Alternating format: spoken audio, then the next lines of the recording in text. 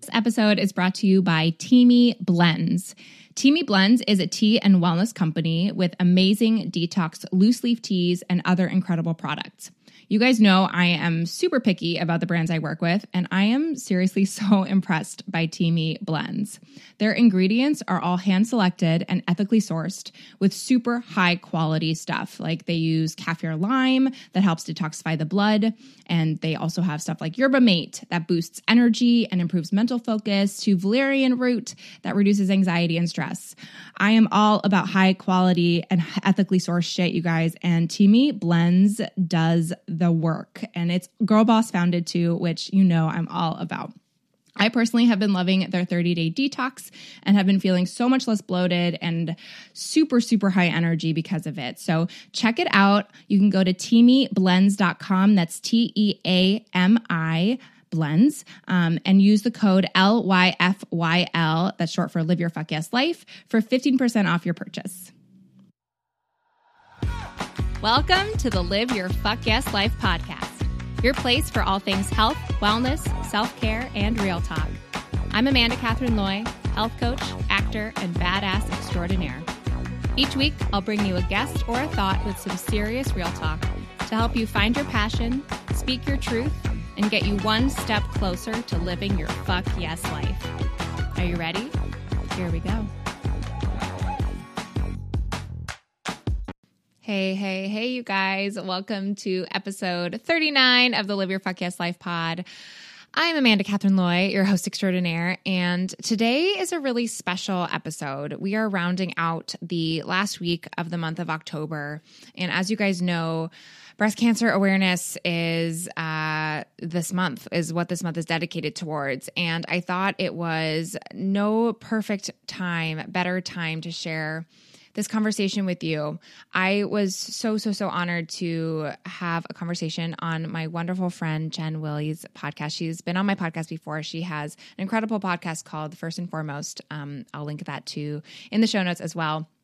And she had me on a couple weeks ago chatting all about the BRCA gene and my journey with what I'm personally doing this year with respect to my genetic testing and attached to breast cancer and ovarian cancer. And I shared a lot of information on that conversation, and I know so many of you guys have resonated with me talking about this in my previous podcast. If you have not listened to this podcast before and you are new here, hello, welcome. I am so excited to share this part of my journey with you and raise awareness for this.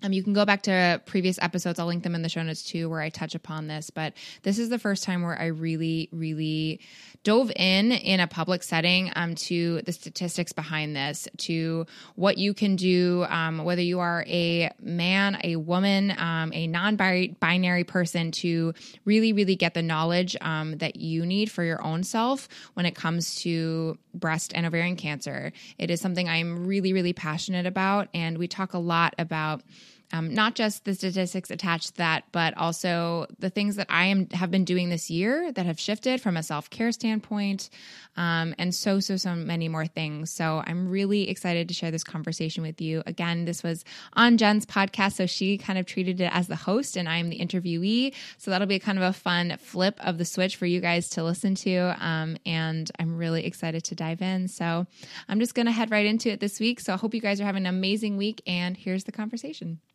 Amanda, I am so excited to have you on the podcast. You are just a ray of light in my life, and I'm really excited to talk to you today about your path and your journey and just the things that you're passionate about and the way that you are kind of inspiring others to really take authentic care of themselves through the things that you're learning in your own life. And before we get into all that goodness, I always love to kick off every episode just by asking, what is one thing that you do for yourself daily? Ooh, I love that question. Well, first of all, I adore you to the moon. Thank you so much. I'm so happy to be here. And one thing I do for myself daily. So, probably my morning me time is my biggest thing. If I don't have that, I feel like a crazy lunatic for the rest of the day. It is just my time for me. I'm really blessed that I now work for myself. So I've been able to kind of expand it into something that's more like a 2-hour morning me time, filled with reading and journaling and meditating and moving my body and working out. But it used to be when I was working full time, even just a 30-minute window for myself. And so I think just setting time aside for you before your day starts to really get grounded. That's for me the biggest thing on the planet, and something that if I don't do, I'm a mess. What a gift to be able to spend that stretch of time now, being able to really like slow down and really get clear on what you need for yourself and how you can take care of you. In that, so you do get a lot of time to take care of yourself to kind of kick off the day, which is such a gift. In that window, would you say there are any non-negotiables that you're like, even if my morning went to the crapper today, like what would be, one or two essential things that you really need to kind of like kick off the day? Is there anything that comes to mind right away? Oh, 100%. I mean, exercise is key for me. If I don't move my body in some way, even if that's just going for a walk with my dog, like a longer walk with my dog. But usually it's something like high intensity interval training, strength training, or just yoga at my house. Like I need to move my body or my anxiety is off the charts for the day. So it used to be for my body, and it still is obviously to keep my joints healthy. But for me, it's become a really, especially this year, and we'll get into that more very soon, I'm sure. But this year it's been key for me and my mental health. So that is always a non-negotiable first thing. And also I got into this summer when I was really busy and did not have the luxury of the 2 hours. I got into this daily gratitude practice where I would write down 3 things every day that I'm grateful for. And what was different about this was that it had to be something different every day. I couldn't go back and repeat the same thing. And that got me really outside of my comfort zone of just saying my dog and cuddles and green tea, which is like what always used to be my go-tos. But that takes 2 minutes to write down. But just starting from a place of gratitude has been really helpful for a positive mindset for sure. Oh, I love that. Thank you for sharing. I think there's definitely some parallel, I think, in just, the way that you align your morning with what you have seen kind of play out as like a positive in your own life to I think about all the people that you surround yourself with, and I've gotten to know many of those wonderful ladies as well. And I feel like you have done a beautiful job of attracting people in your life who just radiate that love and joy and positivity. And I am curious, is there like how, for somebody that's maybe out there like wanting to attract the right people or their friends or whatever that is, like what has been in your kind of reflections, like what's been a key anchor in that for you and like attracting people that, and I don't want to say that are like you because you are your only you, but they're just, you roll with a pretty awesome crowd. So what do you have to say to that? Well, I just also want to say that was not always the case. I have some really wonderful friends that have been a part of my life for a long time, but there was a period of time not too long ago where I was not this positive ray of light that you see on Instagram or in real life. I mean, Jen, we've had the most incredible opportunity to get to know each other in a deep way by living so close to one another. And that's been such a gift. And you are one of those positive ray of lights that I feel like so blessed to have in my life as well. But, it was not always the case. A few years ago, I mean, even just 3 years ago, I was in a really negative space and very irritable and high anxiety and doing things I didn't love. Work-wise, life-wise, I wasn't taking care of myself. And I think when you start to really invest in yourself, in your health, in actively working towards surrounding yourself with positivity and not just people, because that's not going to happen, right? You attract what you put into the universe. I believe that so much. And I've seen that so much for my own life. And I think 3 years ago, I had a quarter life crisis, like breakdown bathroom moment, and was very tired of the life I was living. specifically the work I was doing, and I was drained and exhausted, and I was putting out so much negative energy into the universe. And so I was attracting negative people into my life, and that cycle perpetuated. So I think doing the work for yourself first and investing in yourself, and deciding to show up with positivity, even when you don't understand where it's going, even when it doesn't feel like the world is a happy place for you. I think it just has naturally brought in so many people out there, but also having the courage to share that and pay that forward has been huge for me. And I don't think there's no way that I would have brought into my life the incredible humans that are here now if it hadn't been for that. I mean, so many of them are people I've met online, which is a whirlwind and a beautiful thing. I mean, that's how we met, right? And that's how so many other of the incredible relationships that I've fostered in the past couple of years have been. And they're just gifts now that I'm so grateful for. That's so big. And I'm over here kind of like nodding my head because I too can kind of remember that quarter life, period where things were just shifting. And I think it's kind of natural that some of those friendships just tend to ebb and flow. But I think it's so beautiful that, in your reflections, you've kind of noticed like there are some key things that, have been really helpful in just kind of growing and leaning into more and more of your own right people. So thank you for sharing that with us. Mm-hmm. Amanda, before we get into the juicy stuff that I'm really just wanting to pick your brain on, and thank you so much for being on today and being willing to talk about some of these things, because I know it's not the easiest.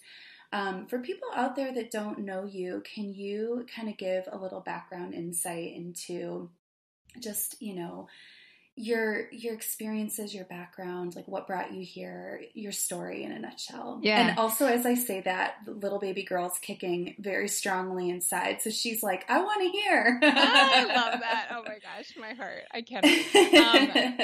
I mean, as always, I feel like this could be the longest thing in the world, so I'll try to keep it condensed. But I've had a really weird roller coaster. What I now live in is a multi-passionate entrepreneur space, but I have not always been here. And what started off as like, I grew up in a super, super awesome space. I have a wonderful family. I'm from Canada, specifically, I grew up in Toronto. I loved my life. But I grew up super like perfectionist type A, did everything by the books kind of gal. And that led to me deciding I was going to, do an English degree because that's what I was good at, and become a lawyer because that's what all of the people around me were doing. And that was my path. And what I didn't even consider for a second was pursuing anything else outside of that. And my mom sat me down at the end of high school and was like, you love to sing and you love theater. And I'd been singing and acting since I was 6 and doing all sorts of things. I was the person that did everything on the planet. I was like volleyball. I just overachiever central. But I loved to sing more than anything on the planet, but I never for a second considered doing that as a career. And, her having the courage to stand up and tell me like that was an option, because my mom is a lawyer, right? Like she has a love for music as well, but her end up path was a lawyer. And so I kind of pivoted my entire life and what I thought was okay to pursue in that moment. And I'm grateful I had that, at 17, because I know a lot of people don't have that moment until like later in their 20s or early 30s, whether they've been working the same career. And I know you have this experience too. We've been working the same profession you thought you were going to do for your whole life. And then all of a sudden that's not fulfilling you anymore. And you realize that there's this deeper, rooted passion. So I'm so grateful I had that. And that's what led me to moving to Chicago and pursuing musical theater. And I am now a full-time, when I'm working, at least on a show, actor. I've had so many incredible experiences in the Chicago area, which I'm so grateful for. And since then, I've had a lot of success in that area, but it's also been really, really hard. Acting is a career that is challenging, because you don't make a lot of money doing it, especially if you're not doing TV and commercial and film work, which I do more stage work, but B, because it's all about the way you look. And I was told many times in my in my collegiate career that I needed to lose weight if I wanted to work. And I put on a lot of weight in college my first year, and that's what perpetuated and what started my path on this health and wellness journey that I've been on. And I know you also can relate in this facet, but for me, it was a really negative cycle that I was on for probably 6 years of orthorexia, which, if you don't know what that term means, it's basically over exercising off of all of the calories that you've been ingesting, or exercising to extreme amounts. I was in the gym for 2 hours a day, every day. And then in tandem with that, I would go home and binge eat because I was, my body was a mess and I was emotionally not present and mentally unstable. And I would eat to fuel that and eat to numb out all the stuff. So it was a really, really challenging cycle. And one that led to this breakdown that I had, pretty much a month after I got married. I came back from my mini moon, and hubby came home, found me on the floor of my bathroom sobbing, because I was unhealthy, because I had been working 7 part-time jobs to get by. And I was just on this hamster wheel that felt like it was never going to end, and not really focusing on the things that I wanted to do and feeling like crap. And so that was in 2015.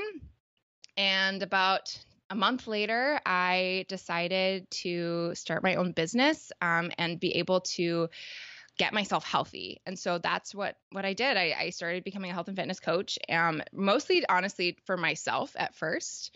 But it's evolved into this crazy entrepreneurial path that I could have never imagined.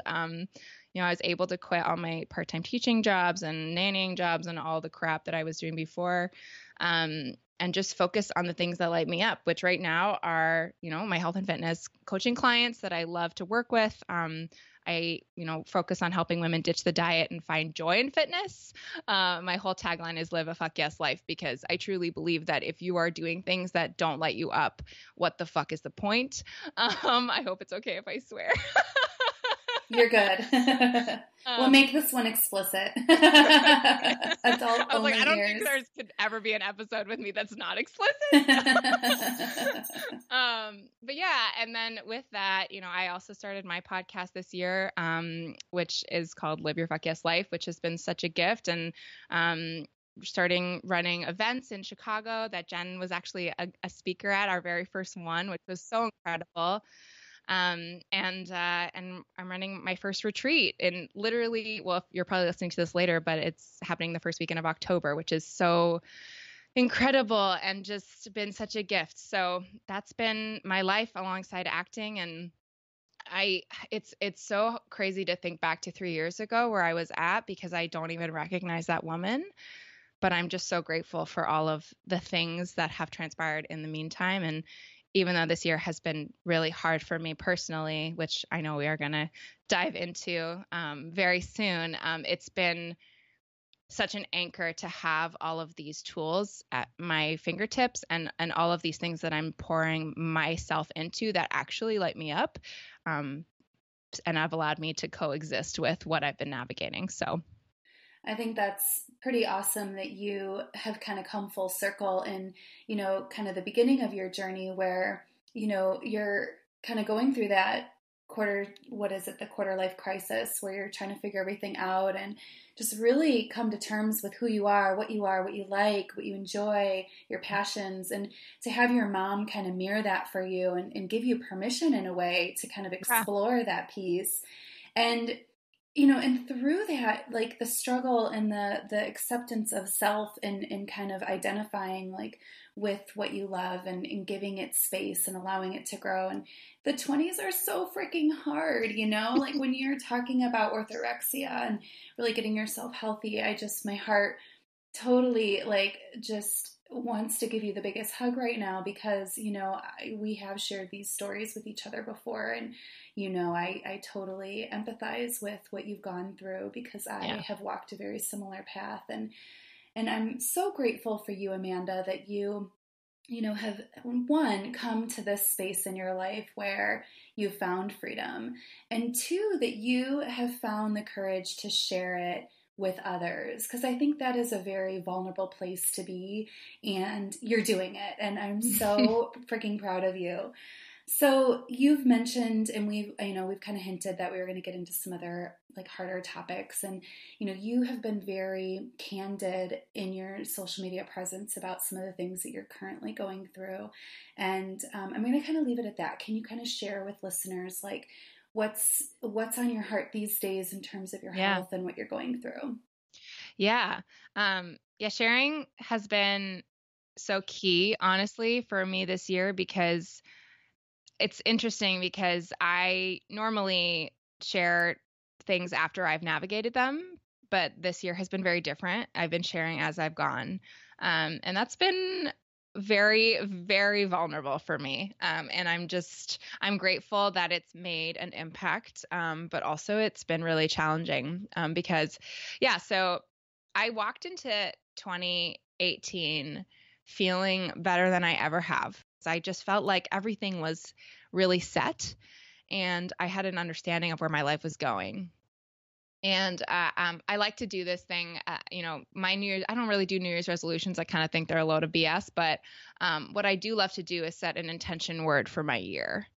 And I have spent a lot of time intentionally breaking free of these boxes that I had put myself into, the perfectionist, the overachiever, the, need to go on this particular career path box for so long.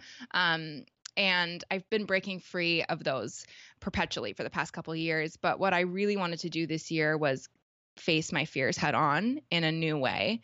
And so my word of the year was unapologetic. And it's really been my word that has led me all year long, which is ironic because I don't think I understood the full meaning of it until later on. But for me, the biggest fear that I had was related to cancer, because my dad's mom, when he was 18 and she was 44, passed away from breast cancer. And this has been something that obviously I've navigated my whole life because I grew up with a dad who didn't have a mom, present, and hearing all these stories about her, but not knowing her. But also feeling this, I'm probably going to get emotional when I talk about this, but also feeling this incredible connection to her from a very young age that I couldn't really understand. It's really bizarre to feel like you have a connection to someone you've never met. But I just did. And I would always have people who knew her tell me that I reminded them so much of her. And when I was in college, so my sophomore year, there have been obviously a lot of incredible research and so many advancements in the cancer industry, specifically with breast cancer, because it is so prevalent. But my dad found out that there was this testing that you could do for predispositions and genetic predispositions to specifically breast cancer. And because there's family history with his mom having passed away at quite a young age, 44 is young to be she was diagnosed at 42, so it's very young. He and his two sisters decided to get tested for this mutation. And he found out that he was positive for the mutation, and that his sisters were both negative, which is fantastic and so great, and just has been a relief for the rest of my family. But that also meant that myself and my brother were at a very high risk of also having the mutation. The specific mutation that we're talking about is called BRCA, so BRCA. And there are two forms of it, BRCA1 and BRCA2, and we can get into kind of the differentiations in a little bit if you want. But my dad has BRCA1. Because he has it, have a 50-50 chance of also getting the mutation. It's genetically, passed down in that way.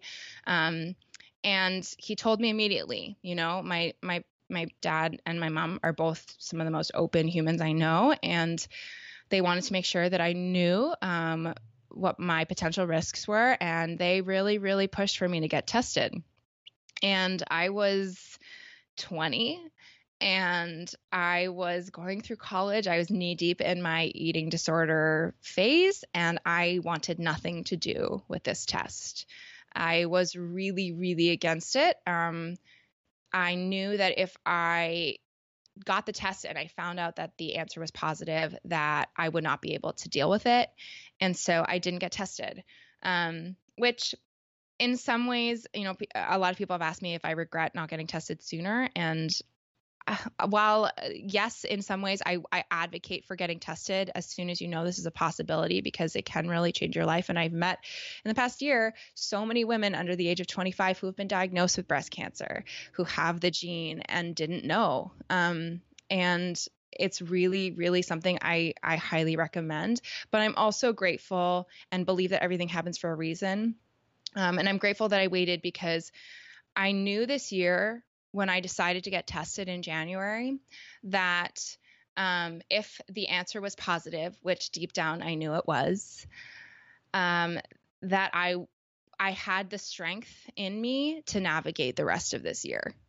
And that's exactly what happened. I got my blood test. It's literally through a blood test. You have to go through your doctor to get it kind of scheduled and stuff, and make sure the paperwork is in place. And it's actually, unfortunately, challenging to get if there's no history of breast cancer, or if nobody in your family knows they already have the genetic mutation. It can be quite challenging, and at least in the United States. In Canada, it was a lot easier. But I, luckily have the paperwork that my dad is a carrier. And so I was able to get my blood test very easily. And 2.5 weeks later, 2 days after my 27th birthday, I found out by a call from my doctor that I also am positive for the BRCA1 gene. And I knew that was the answer. Like I said, intuitively, your body, I don't know. I've always known that I had it, and I've lived in fear of that answer for a very long time. And the day of, I was a mess. And when I found out, I called my dad and my mom. They were together, and I called them and I told them, hey, I just wanted to let you know this is the thing, and I need to go now. And I hung up. And then I called my husband and I did the same, and I hung up. And then I went and I ran to my shower and I broke down for about an hour. I sobbed in my shower. And then I got up and I talked to a genetic counselor, and I talked to my husband at length about what I wanted to do, which I already knew going in.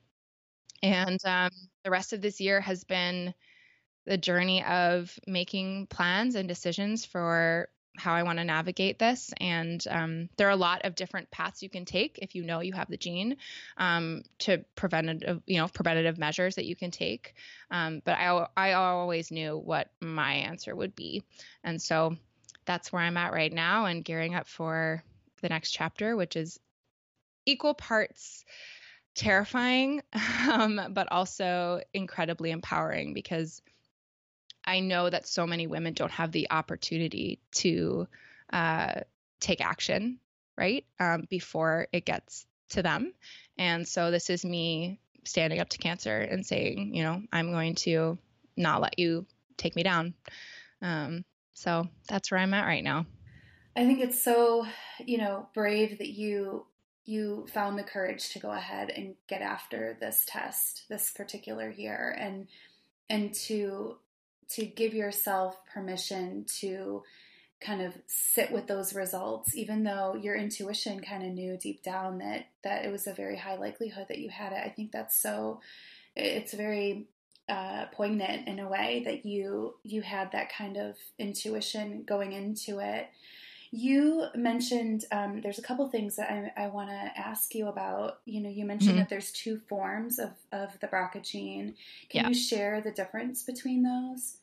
Yeah. So I just want to also explain what kind of BRCA is. So we actually all have these genes that are in our bodies, and they're tumor suppressor proteins, essentially. So what they do is they eliminate the risk or alleviate the risk of getting breast and ovarian cancer. That's what BRCA is linked to, is specifically breast and ovarian cancer, but also in smaller parts, pancreatic and melanoma. And we'll go into the percentages. I have them pulled up for you guys. But when you have a mutation of one of these genes, that's when you have a significant risk of developing either of those cancers in your lifetime. And so, like I said, I have BRCA1, and it can be passed down genetically through your father or your mother. It doesn't really like focus on gender at all. And it is past a 50-50 chance. So, my brother has yet to get tested, but he also has a 50-50 chance, just like I did. I know some people who have, this in their family and their mother has BRCA, but none of the kids do. And I know ones who, their father has BRCA and all of the kids do. It just is, it's such a bag grab or whatever. So the differences are really in terms of the percentage of risk and with respect to which cancer. So if you have the BRCA1 genetic mutation, your percentage risk of developing breast cancer is much higher. So I have a 60 to 80% risk over my lifetime of getting breast cancer, which is so much higher than the average risk of a person without the mutation. And in terms of ovarian cancer, I have like a 34 to 44% risk of developing it over my lifetime. Now, Amanda, is that the case for anyone with the BRCA1 form, or is that correct? Okay, so those are their chances if you have the BRCA1 gene. Okay. Exactly. Yeah. So like general population for breast cancer, your risk is about 12%, which in and of itself is actually kind of high. But my risk is closer to 80, right? So that's just a much bigger percentage. Ovarian cancer is in the general population like 1 to 2%, which is super, super low. My risk is up to 44%. Okay. So, and then with the BRCA2 gene, what about that one? Yeah, so BRCA2 is a little bit less from a breast cancer standpoint, but still pretty high. It's 50 to 70% chance. And then the ovarian cancer is 12 to 20% risk. So, and you might see some varying percentages on different platforms you see, but these are all from Force, which is a online platform, which is really, really great there's a couple of resources I can share with you that I love, but force.com, FORCE, is a really great resource to getting specifics in terms of percentages and understanding your risk. But yeah, so that's in terms of the breast and ovarian cancer, but there's also a link to pancreatic cancer, which is where it can also tend to show up more in men who have are genetic carriers for this.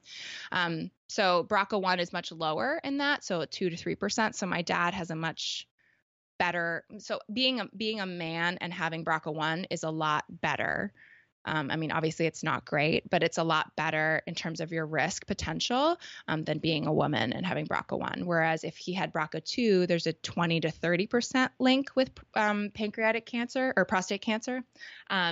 So is it prostate cancer that you were referring to before, not pancreatic? Okay. No, pancreatic is for BRCA1. There isn't a link for prostate with BRCA1, but there is for BRCA2. Okay. Yeah. So, I was curious how that would affect men. So to clarify, if a man has the BRCA1 gene, can you go over like what he's more vulnerable or susceptible to versus BRCA2? Yeah. So obviously they don't have ovaries, so there's no risk for ovarian cancer. But I mean, there are statistics that men can have breast cancer. It's much less likely because the tissue is a lot less dense, and the lymph nodes are different. But there is a risk there. And then the pancreatic cancer is a 2 to 3% chance in any person, but men are probably more linked to that. If they have BRCA2, it's a lot higher risk for men just because there is a link to prostate cancer that's much, much more on the board. And the pancreatic cancer is about a 3 to 5% risk, which is still low, but something to think about. And the chances of linked male breast cancer patients are much higher within the BRCA2 population than the BRCA1. Girlfriend, thank you for sharing all this information with us, because it's helpful to not only have the the potential outcomes shared, but also the risks involved through those percentages. And I will absolutely include a link to force.com for anybody that is wanting more specific information. So I'm curious, you had talked a little bit before about what your next steps are. Before we get into that, I'm curious, for somebody who gets this information, like your dad, for example, and even in your case, getting this information, now you have the data, or not the data, but you have the results. You have that in your hand, and so to speak. Let's kind of go to your dad first. For a man, obviously, I think that the immediate reflection there is with him having children, specifically a daughter. And how that could be very, very critical information for you.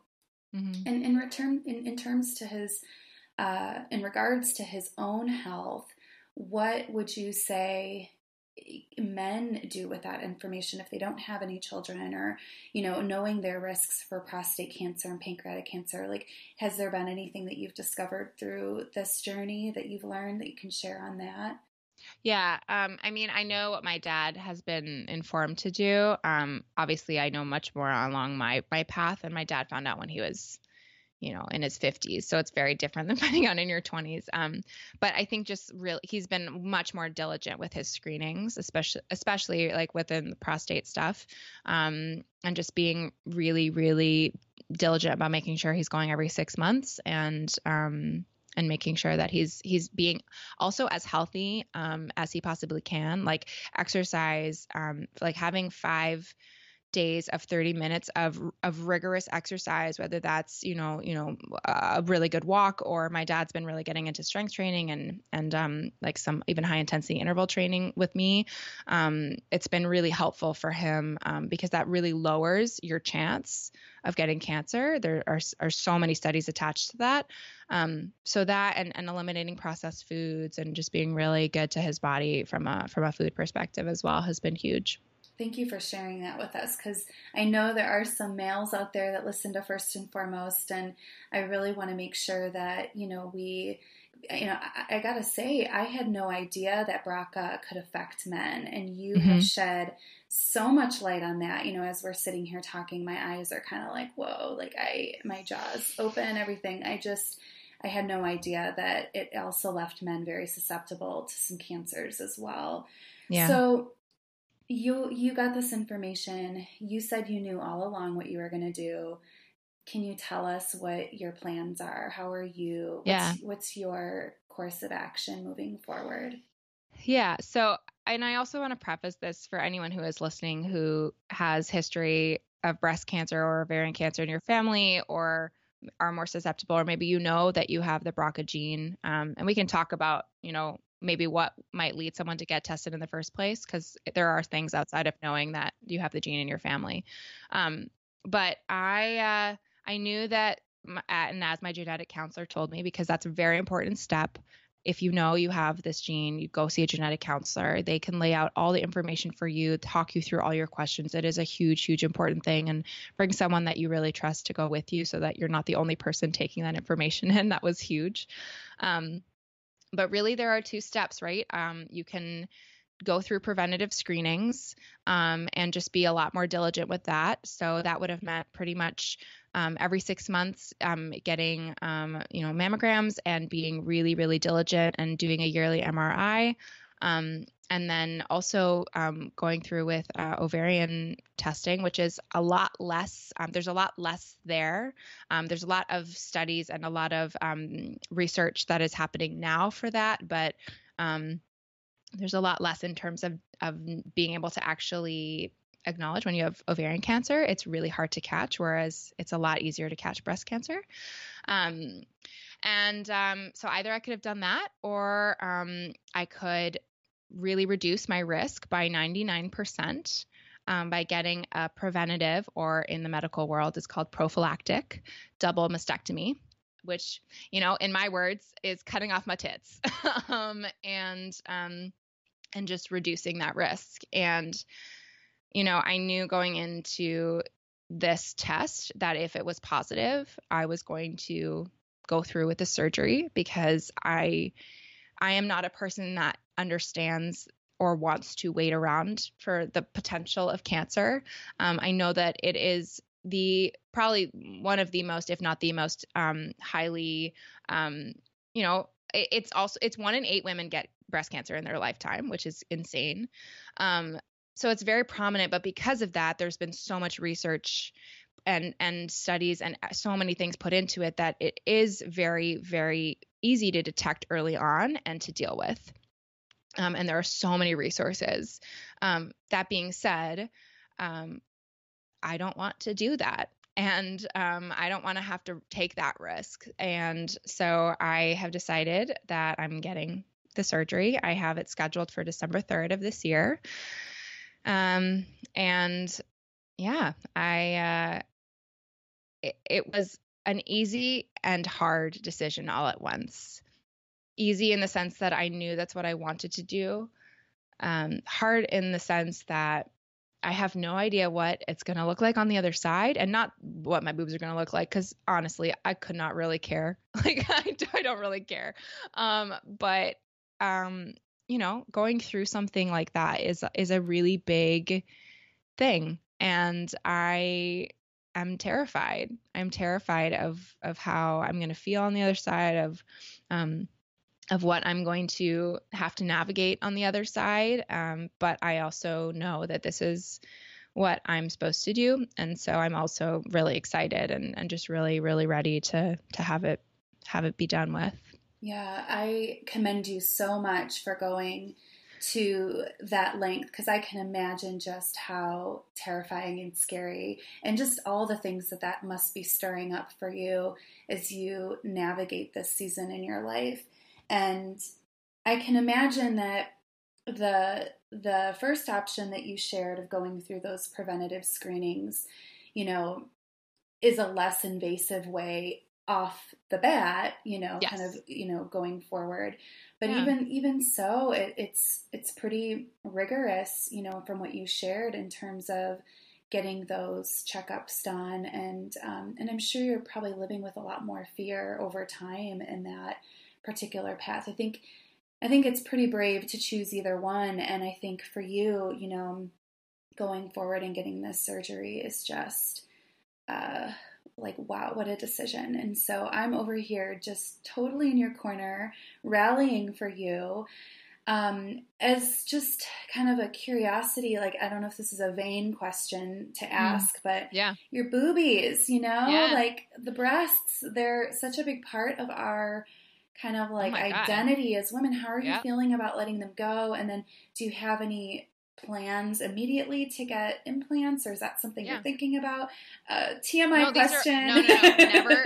Literally, you can ask me anything. There's nothing TMI in my world, because these are all the questions I had too. I was like, okay, well, what does this mean? And I mean, I've thought beyond even the breast. I'm like, okay, what does this mean for like future kids? Do I want that? How does that work? Do I want to genetically there's so much stuff to think about. But when it comes to my boobs, I mean, I would be lying if I didn't say that they were a very important part of my personal, like, womanhood. FYI, I really want listeners to know that Amanda and I both, when we've said boobs, have grabbed our boobs and literally touched them. We're talking through video right now, and I just want people to know what's going on. They're just so important. Like, I don't know. It's interesting because on one hand, I've never really like, I'm a B cup. Like, I've never really like had like a boob thing. They've always just kind of been there. I've never really been like, super into like playing them up. That's just never been something that I've, in terms of like my aesthetic, I guess, have cared too much about. But like from a sexuality standpoint, like, I know not all women are this way, but like my boobs are a big part of that for me. And, it's a huge part of like how I, feel the feels and like, and get off. And that's something that I've had to really come to terms with, because I won't have that. I mean, when you cut, like they go in and they take all of the tissue out, like there is no more feeling there. And I have decided to do, it's called a direct to implant surgery. And there are a lot of different surgeries that you can go through actually by getting a mastectomy. And it sort of depends on A, your cup size, B, if you are getting plastic surgery, if you want to, increase in size or, anything like that, then it can be a potential difference in terms of what you need to do for your surgeries. But also just in terms of like what your body needs, because everybody's different, right? I'm young, I am in very good shape, and I knew that I didn't really care about going up or down a size in terms of boobs. I just want my boobs to look pretty much as much close to the same as they do currently, just be rid of potentially future unhealthy tissue. Mm-hmm. But I did really struggle with the decision to get implants because I am so much about wellness. And I really struggled with the idea of having something that was not real in my body. Like it would have never been something I would have pursued if it hadn't been for this surgery. But I've done a lot of research and I really trust my surgeons. And I also know that the fact of the matter is that my acting side, at least, I live in a world where a lot of my job has to do with looks. And if I were, boobless, it would be very challenging, especially at my age as an actor, to get work. And that's just what it is. And that sucks to say, but it is the case. So I feel really good about my choice. And I am a candidate for what's called a direct to implant surgery. So I only have to have one surgery unless something happens within the room, and then my surgeon will take other steps. But essentially, it's a 4 to 6 hour procedure where the breast surgeon comes in and removes all the tissue, and then the plastic surgeon takes over and puts in my implants and sits me up on the table, make sure they look okay. This is a fun fact. They like literally sit you up and like make sure that it looks like fine and symmetrical and all that stuff. And then put you back, and then that's my personal surgery that I intend on going through with in December. If something changes, it might not be a one-step procedure. A lot of women that I know who have navigated this are not candidates for that. So they go through a 2-step procedure. So literally the breast surgeon removes all the tissue and they put something inside the sockets, I guess, called expanders. And this helps stretch the tissues out so that when the surgeon comes back in to put the implants in, they make sure there's enough space and that everything is really like looking good. And there's a whole bunch of stuff attached to that. It's pretty cool that with modern science, like they can go ahead and do the 2 surgeries, bring in 2 highly qualified surgeons to kind of like do both in one setting. I think that's pretty awesome that they can do that these days and that you're a candidate for that. So what about, you mentioned just like that, what does that mean down the road, like with parenting and stuff? What does it mean with breastfeeding and things like that? I'm curious. Yeah, well, I know that's a big factor for a lot of women for why they wait to get the surgeries, because they want to have kids, because breastfeeding is really important to them.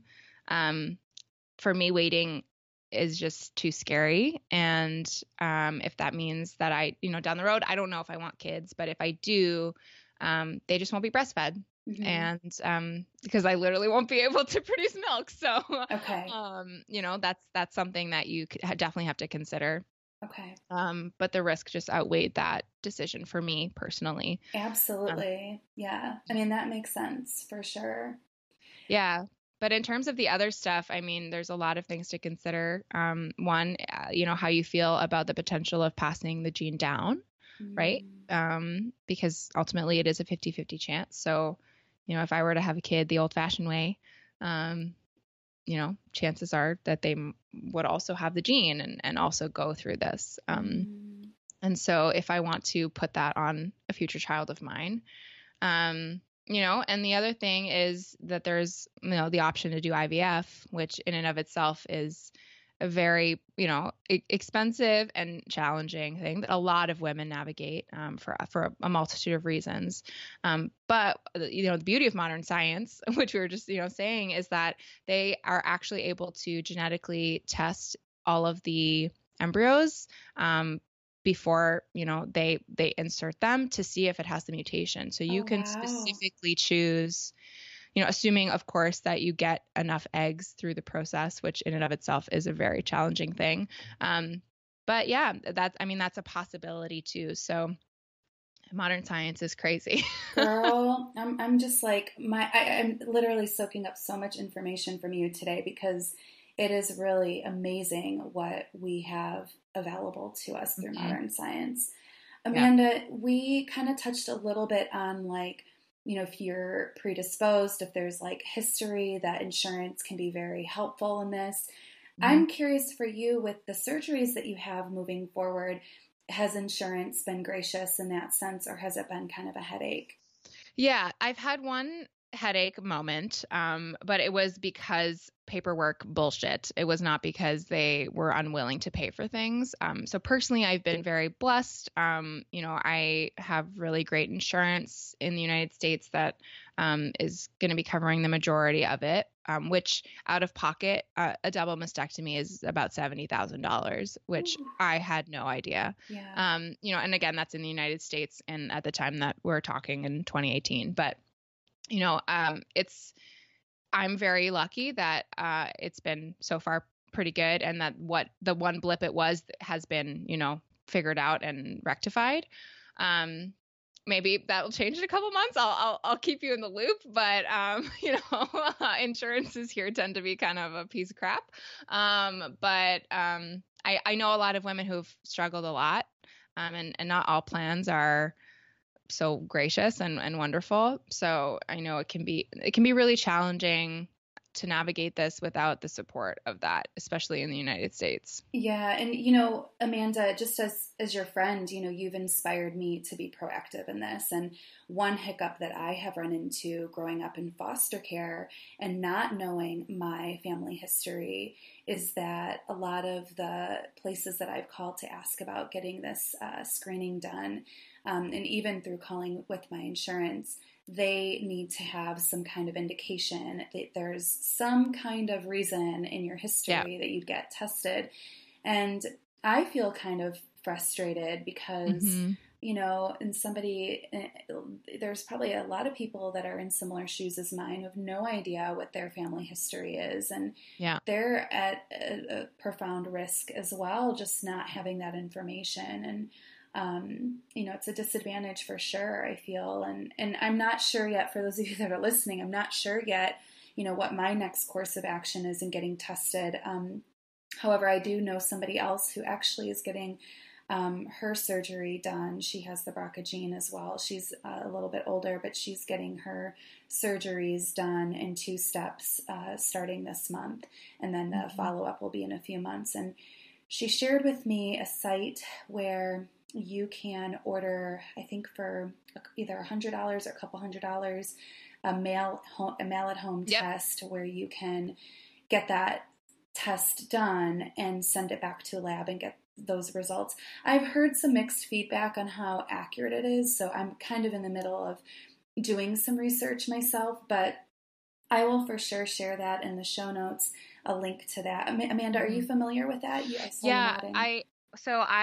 There's a couple of other resources too that I want to point everyone to because they've been incredibly helpful for me. But there's an organization that's a nonprofit called the Breasties, and it's specifically geared towards women who are survivors of breast and ovarian cancer, but also previvors, which is a term. Actually, we're talking on National Previvor Day, which is so ironic, but it's a term for women who have taken action because they know they have a genetic or hereditary link to cancer. And so they have so many incredible resources on their website, but also on their Instagram page. One of the founders was talking to me about this this company. I think it's called Color something. I'll try to see if I can get the information for you. I'll reach out to her. But they do these at-home genetic tests. I think she said it was about $99 to be able to do that, which is a much more affordable option. And she said that, I mean, she's very well versed in the medical community. And so I think she vouches for it. Obviously, like I can't, I'm not a doctor. I don't know, but I imagine that it's quite a good test if she's vouching for it. So I'll get that information for you so you can put it in the show notes. But yeah, I mean, out of pocket, it's very expensive. And I mean, I feel very privileged. I am very privileged, right? I'm owning that I'm living in that space where I'm able to, you know, go through this, have the kind of insurance that allows me to do this, have the knowledge, you know, that so many don't. And so I own that so much. And I wish that there were more resources, but I'm hoping more companies like this start popping up that really allow people to have access to it in a way more tangible way. Amanda, thank you so much for sharing all that with us. I will absolutely include all of this in the show notes because we have gone over, you've shared so many incredible resources to just kind of explore and learn more about and really to take action with. If you're listening today and, you know, maybe you already know you have the BRCA gene, or you know that there's at least a history in your family with it, or maybe you're like me and you have no access to knowing if you have that history or not. But either way, no matter where you're at, I hope that, you know, by listening to today's episode, you've been, you know, equipped with some tools to empower yourself to go ahead and take care of yourself through getting those booby friends checked out and doing something to just be in that. I love what you said there with that one website, Previvor, you know, really, really kind of taking that action to move in a positive direction to just really get that knowledge and information so that you have it and you can, you know your choices and your options. Amanda, thank you so much for being here today. You are just such a ray of light, my friend. I know I've said that before, but it really is like the best way to describe your essence. And thank you for the wealth of knowledge that you've shared. And really, I hope that, I wish you so well with your surgery coming up. I know you're going to just rock it. And I want to give you like a badass t-shirt that day or something. Like really, we need to talk about like, what would you wear? What do you want to wear that day? But anyway, I am so grateful for you and just your wisdom that you shared with us today. Thank you so much for taking time out to chat. And there you have it. Thank you guys for listening to this conversation and for all of the show notes and everything we talk about in today's episode and beyond. Check out www.amandacatherineloy.com. That's Catherine with a K, like koala, /podcast/39. And thank you so much, Jen, for facilitating such a beautiful conversation and allowing me to hold space for this topic and this upcoming endeavor and journey and everything in between. It's really, really been such a whirlwind, and I'm just so grateful and honored to be able to share all of this with you.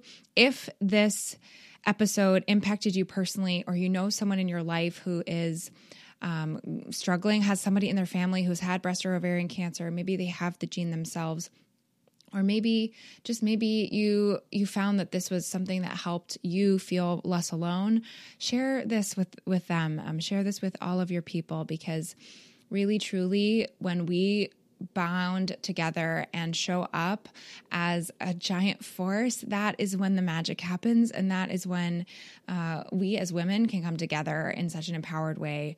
And I know that I need that more now than ever. And I'm guessing you do too. So thank you for listening. Thank you for sharing. You are the absolute best. And until next week, I'll see you on the flip side. Bye-bye.